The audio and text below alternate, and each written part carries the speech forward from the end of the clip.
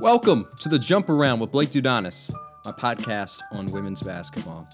We continue our upset theme this week as I bring on head coaches of programs that could cause a little bit of chaos in your brackets. And today it is Drexel head coach Denise Dillon. Coach Dillon is in her 16th season at Drexel and has turned the Philadelphia school into a contender every single year. Just won her 300th game about a week or two ago. It's been to the NCAA tournament once, but been to 8 WNITs. They won the whole thing in the WNIT back in 2013. She's from Philly, played at Villanova, coached at Villanova, and then at Drexel. I wanted to talk to her a little bit about that. Philly basketball is just so famed and seems so personal to so many people from there. So I want to talk to her about that, talk to her about her program at Drexel and how she's built it up towards the top of the CAA every year, one of the best mid-major conferences in the country. Drexel plays a different style of basketball too. They are a slower team. They are a defensive-minded team. So want to discuss how their makeup is in that regard as well. So we will get Coach on the phone and we will be right back. This is the Jump Around.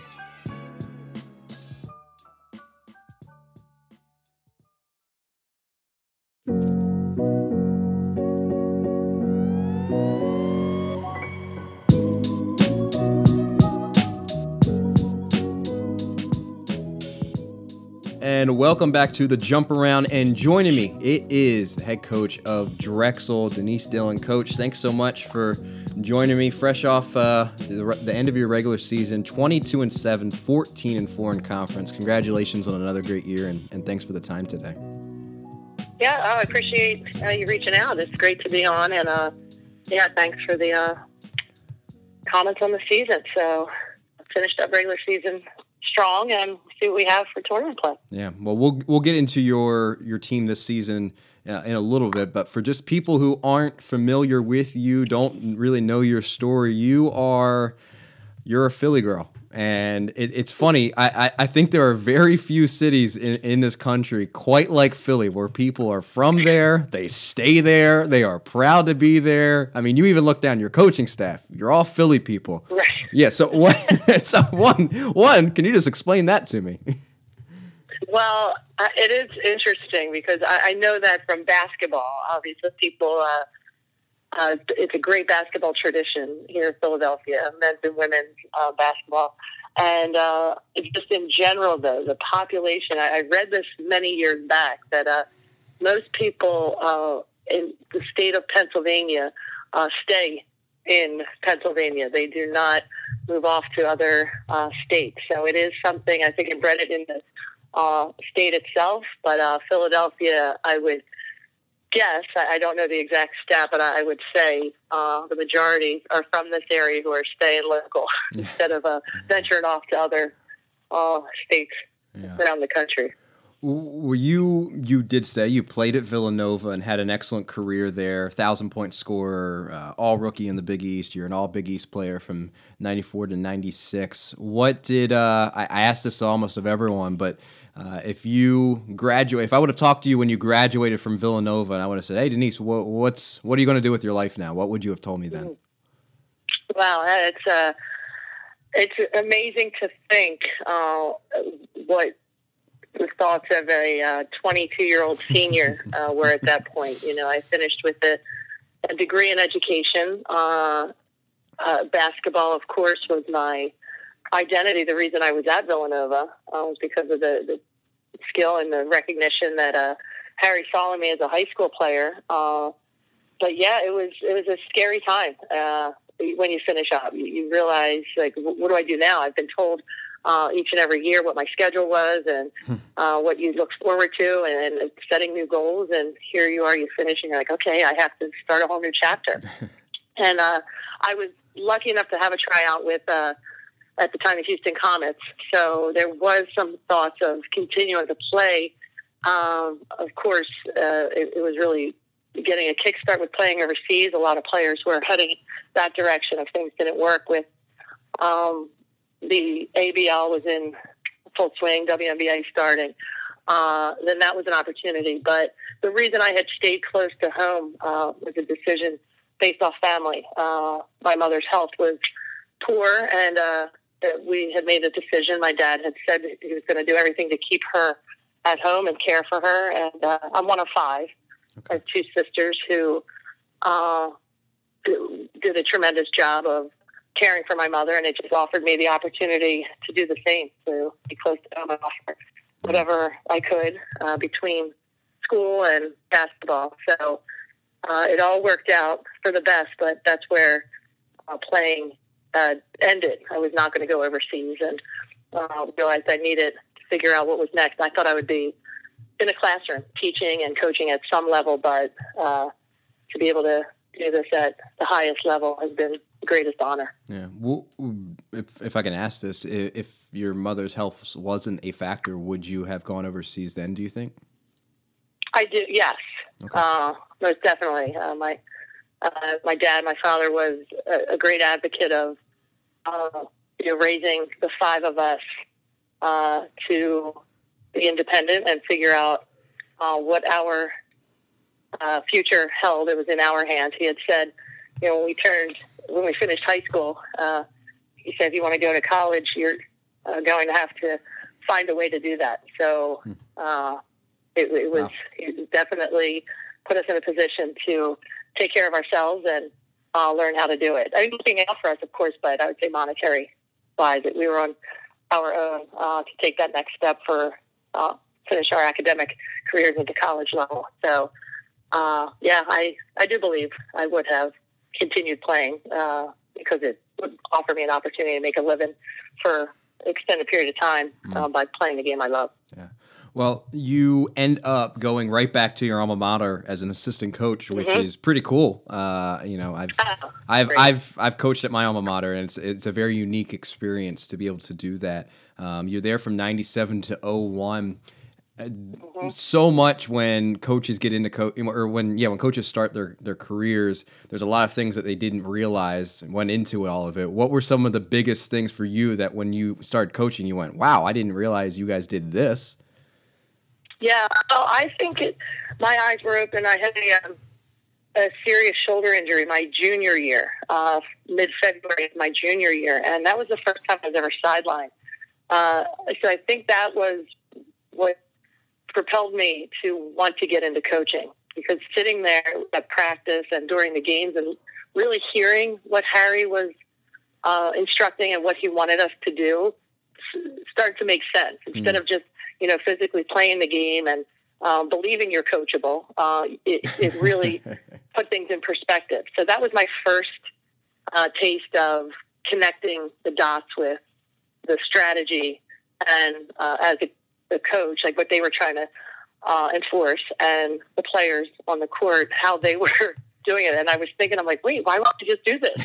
This is what Harry's saying. So I think that it was definitely the first taste of it. So then when I had the opportunity to coach, it allowed me to immediately, one, I had the connection with the returning players as their teammate, and just trying to help them understand what Harry was saying, and getting them to realize he just wants you to be a really good basketball player. He can be very verbal. He's loud. He's never demonstrative, but he would, everything he was trying to get us to do was with force. So I think that was my greatest transition of being the in-between person from player and Harry in his position. Yeah. Well, then after your time there, you go to Drexel as an assistant, take over the head coaching job on an interim basis, and then you get that interim title knocked off.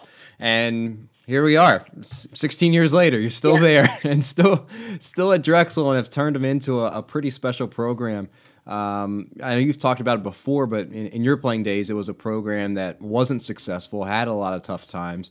What was it about Drexel specifically that made you think that you could turn it into something successful? Yeah, well, I think the reason why I made the move to Drexel was to see if this was going to be a career for me. Obviously, in the comforts of your alma mater, and you knew Harry always had my best interests at heart, and he took care of me. And but again, in order to challenge yourself and take a leap of faith, I had to see if I could do this. somewhere else, and if I could help turn a program around. So that is why I took the step coming down as an assistant. And then, when things changed and they asked, if I'd be interested in the position, they gave me the interim tag.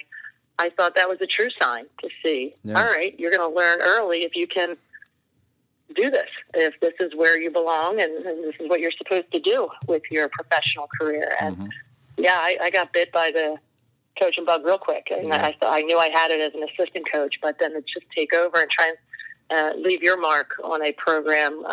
It was immediate. That first year, I felt it, just the connection with the players and them really trying to do what we were asking. So I always thought as a player, seeing Drexel, my cousin, Joni McLaughlin, Shoemaker, she played here at Drexel in the late 80s. So I had some idea, I watched her games, but then when I was a player, we didn't face them but once.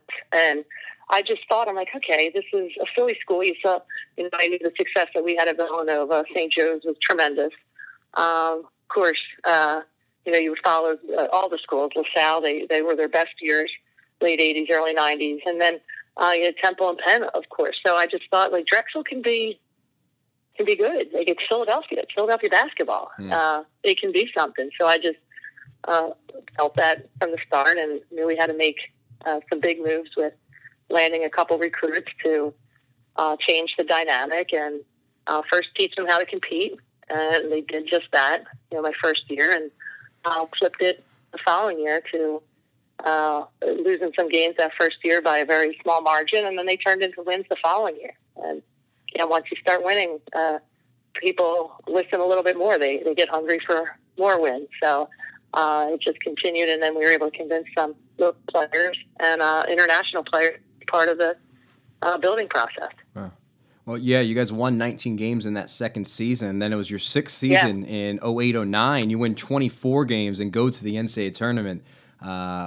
Walk me through that feeling when you guys do get in and get that berth to the tournament. Can you even put into words what that meant for you? Oh, it was huge. And you put a plan in place when you start, when you have a program, and that was the goal. Without not caring what Drexel had done in the past, it was now our team. And I can remember like it was yesterday talking to Amy Mallon when I hired her in that second year, and I said, okay, within 5 years we got to win a conference championship. And we're talking about this like it was a normal conversation. If an outsider was listening, they would probably laugh at us and say, you do understand that Old Dominion has won it this many years in a row, and they've been a Final Four team, and they just dominate the league. And it was always my thought, I'm like, we're going to be the first team to knock them off. And sure enough, that came into play. So it's setting a plan in motion, and it remains our goal. We always say with every 4 or 5 years, we got to compete for a championship. Obviously the objective is to win the championship. You go that 13 season where we win the WNIT championship, coming up short against Delaware in the CAAs. But it's on track. When you're at a mid-major school, you convince a couple key players to get you over that hump and put you in a position to play in the championship, potentially win a championship. It usually is I don't like to say rebuilding process, but just the regrouping, developing, finding that one player that's going to lead the way, and then all the others doing what's necessary in order to be successful. Yeah, and you guys haven't had to rebuild, really, since you got it going. I mean, you've missed one postseason since that 08-09 season. You haven't finished any worse than fifth, and that was 1 year. I mean, you guys are at the top of the league every year, and if people aren't aware, the CAA is one of the best, if not the best, mid-major conference in the country. So you guys have clearly got it rolling there. With your style of play, it's different, especially nowadays where everyone you talk to talks about, space, pace, let's go fast, let's play 1,000,000 miles per hour, let's score 500 points a game. And you guys don't do that. You guys slow the game down significantly, but on that accord. You're also the number 1 team in the country as far as giving up points per game. You're number 6 in the country in opponents' points per 100 possessions. How have you guys kind of carved out that niche in a time when it's literally couldn't be more opposite than the trends are going? Yeah, well, I always find it interesting. Everyone does talk about wanting to run and get up and down the floor, and it's almost just a natural comment or instinct to talk that way when you're talking about the game of basketball. And I've had plenty of recruits, and some we didn't get, and some who have played for me who say the same thing. Like, they're in our office, we're talking, they're like, yeah, I like to run and get up and down the floor. I'm like, okay, yeah. And every day at practice, we do the routine of transition, and we do the presses, and we do the defensive segments. It's absolutely remarkable. It's the inability to sustain a pace with consistency, with consistent production. So you quickly remind players you have to play to your strength. So we can run up and down the floor, and we can throw the ball at the basket faster than anyone, but what's the result going to be? So you got to put yourself in a position to succeed. One reason, why we've been successful is always starting with defense. It's the message that we send to players we're recruiting. Obviously, we're not going to recruit a player who isn't committed to playing, to working hard on defense.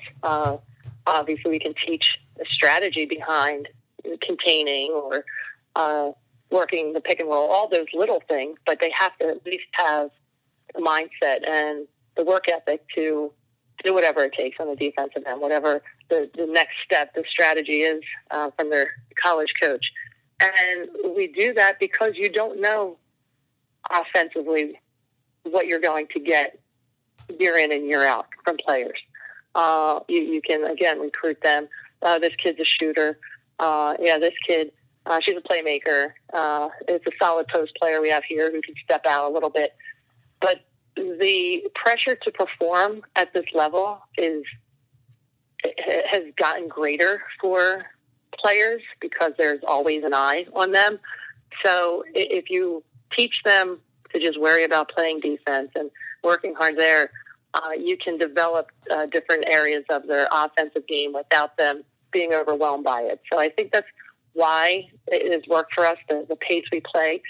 And to be honest, the last 2 years, last year and this season, we have been a faster paced team because we have some quicker players, some quicker guards who do not shoot the ball as well as some previous years. So we had to, reinvent some of our offenses to fit the players we have. And it's certainly worked in our favor, but you got to make change for the players you have.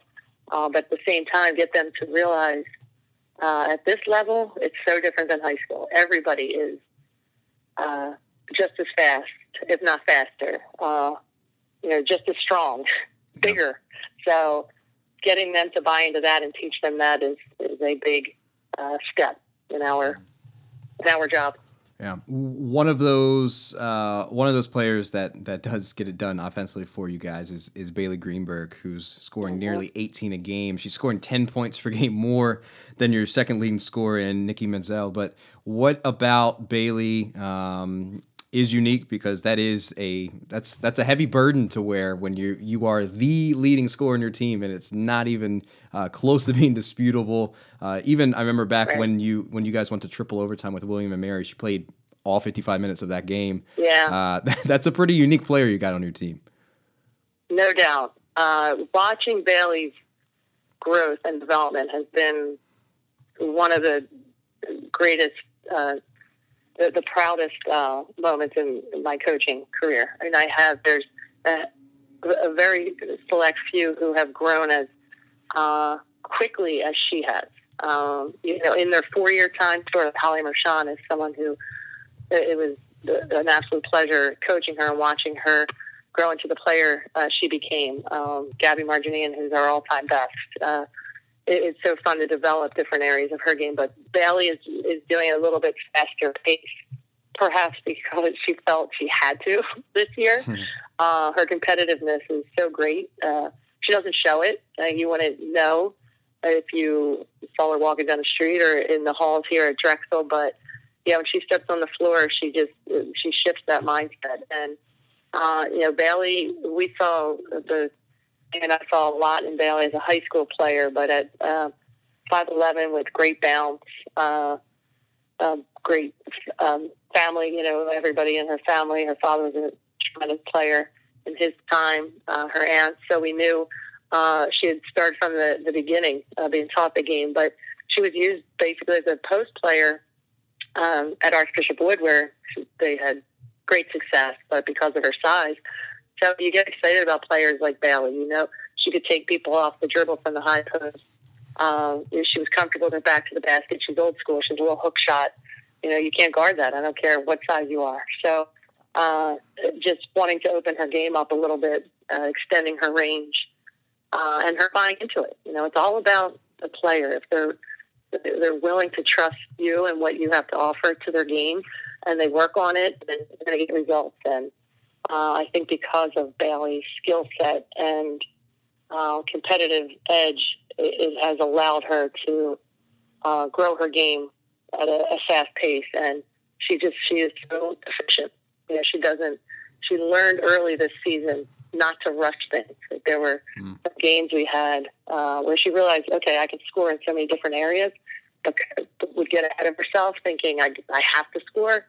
And you could just see her throughout the season settling her mind, which then settles her game a little bit, and learn, find the open spot and take the shot instead of trying to create something. When you're, as you said, scoring 10 more points than the next person on the list, everyone's gunning for you. They put their best defender on you. They're digging every time you put the ball on the floor.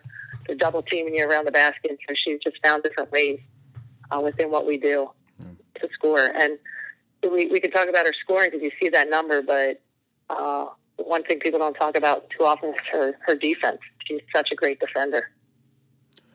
Well, with the development of her and the rest of the team, you and I were kind of talking about it before we popped on, but you've got that gap. It's not a big gap, but a little bit of a gap between your last regular season and then your conference tournament game. So you have time to practice and get shots up and do whatever else. So one thing I think very important, this might be the most important question I ask you. I noticed you have a very efficient 2-finger whistle that you're able to pull off during practice, and I just wonder, has that been has that always been in your arsenal, or is that something you have developed over time?